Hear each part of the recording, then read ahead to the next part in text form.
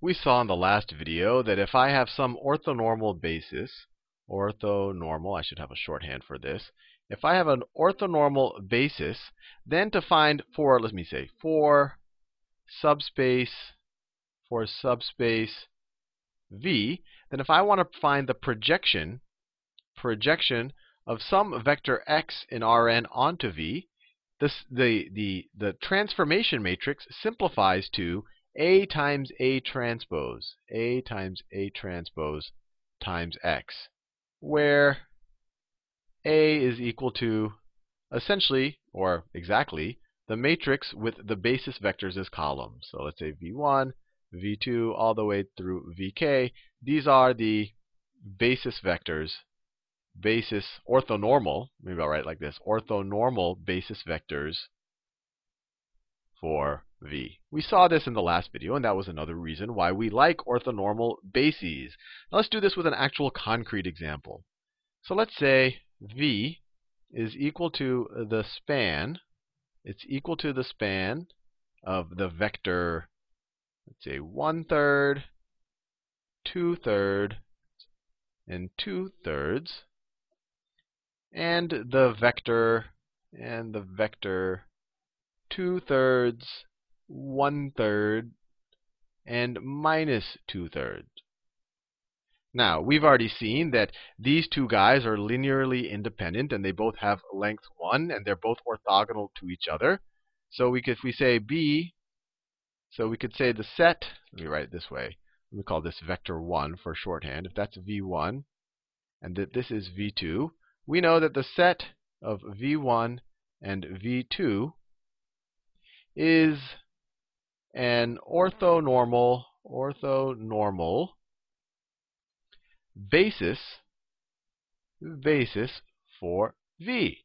Now, we want to use this result to find the projection. We want to find the transformation matrix for the projection of any vector x in R, well, in this case it's going to be in R3, onto our subspace, onto V. And the subspace is going to be a plane in R3. So what's it going to be? Well, we found the result that we just have to construct. We have to construct a matrix A, which is equal to, which has these guys as the column vectors. So 1/3, 2/3, 2/3, and 2/3, 1/3, and minus 2/3. And if we construct A in that way, then the projection of x onto V, this linear transformation, can be represented as A times A transpose times x. So to find our transformation matrix, we just have to multiply this guy times his transpose. So let's do that. Let me just copy and paste this. Okay, copy.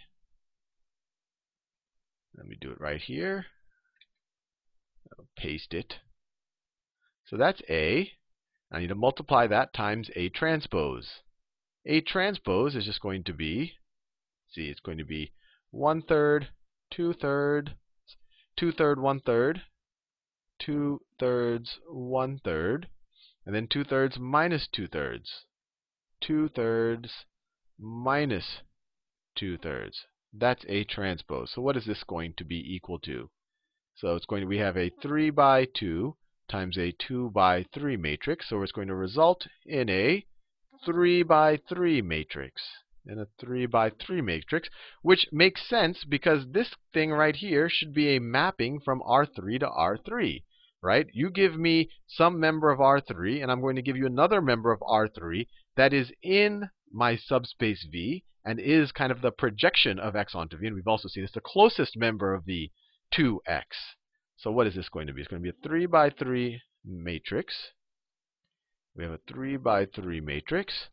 And so this first term right here, we're going to dot this guy with this guy. So it's going to be 1/3 times 1/3, which is 1/9, plus 2/3 times 2/3. So it's going to be 1/9 plus 4/9.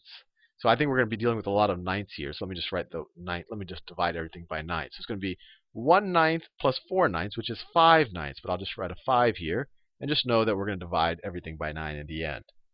So that's that guy dotted with that guy. Now let's take the dot of this guy with this guy. I'm going to get 2/9 plus 2/9, right? That's 4/9. Now I'm going to dot this guy with this guy. 2/9 minus 4/9. That is minus 2/9. Now let's take the dot of this row. We're in the second row, and then we have to the dot of 2/3 and 1/3 is 2/9. 2/9 plus 2/9. That is 4/9. So put a 4 there. We have 4/9. Then we have 2/9 plus 1/9 is 3/9. Let me make sure I got that right. 2/9. Oh no, sorry. 2/3 times 2/3 is 4/3. So it's 4. Sorry. 2/3 times 2/3 is 4/9 plus 1/9 is 5/9.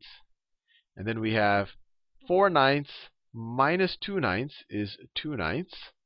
And then let's do this last one. We're almost there. I hope you already appreciate this is a lot less painful than we had to take A transpose A and then inverse it in between. We're just taking A times A transpose. So 2/3 times 1/3, so that's 2/9 minus 4/9, so that's minus 2/9. And then we have 4/9 minus 2/9, that's 2/9. And then we have 4/9 plus 4/9, and so that is 8/9. So just like that, we were able to figure out the transformation matrix for the projection of any vector in R3 onto our subspace V. And this was a lot less painful than the ways that we've done it in the past.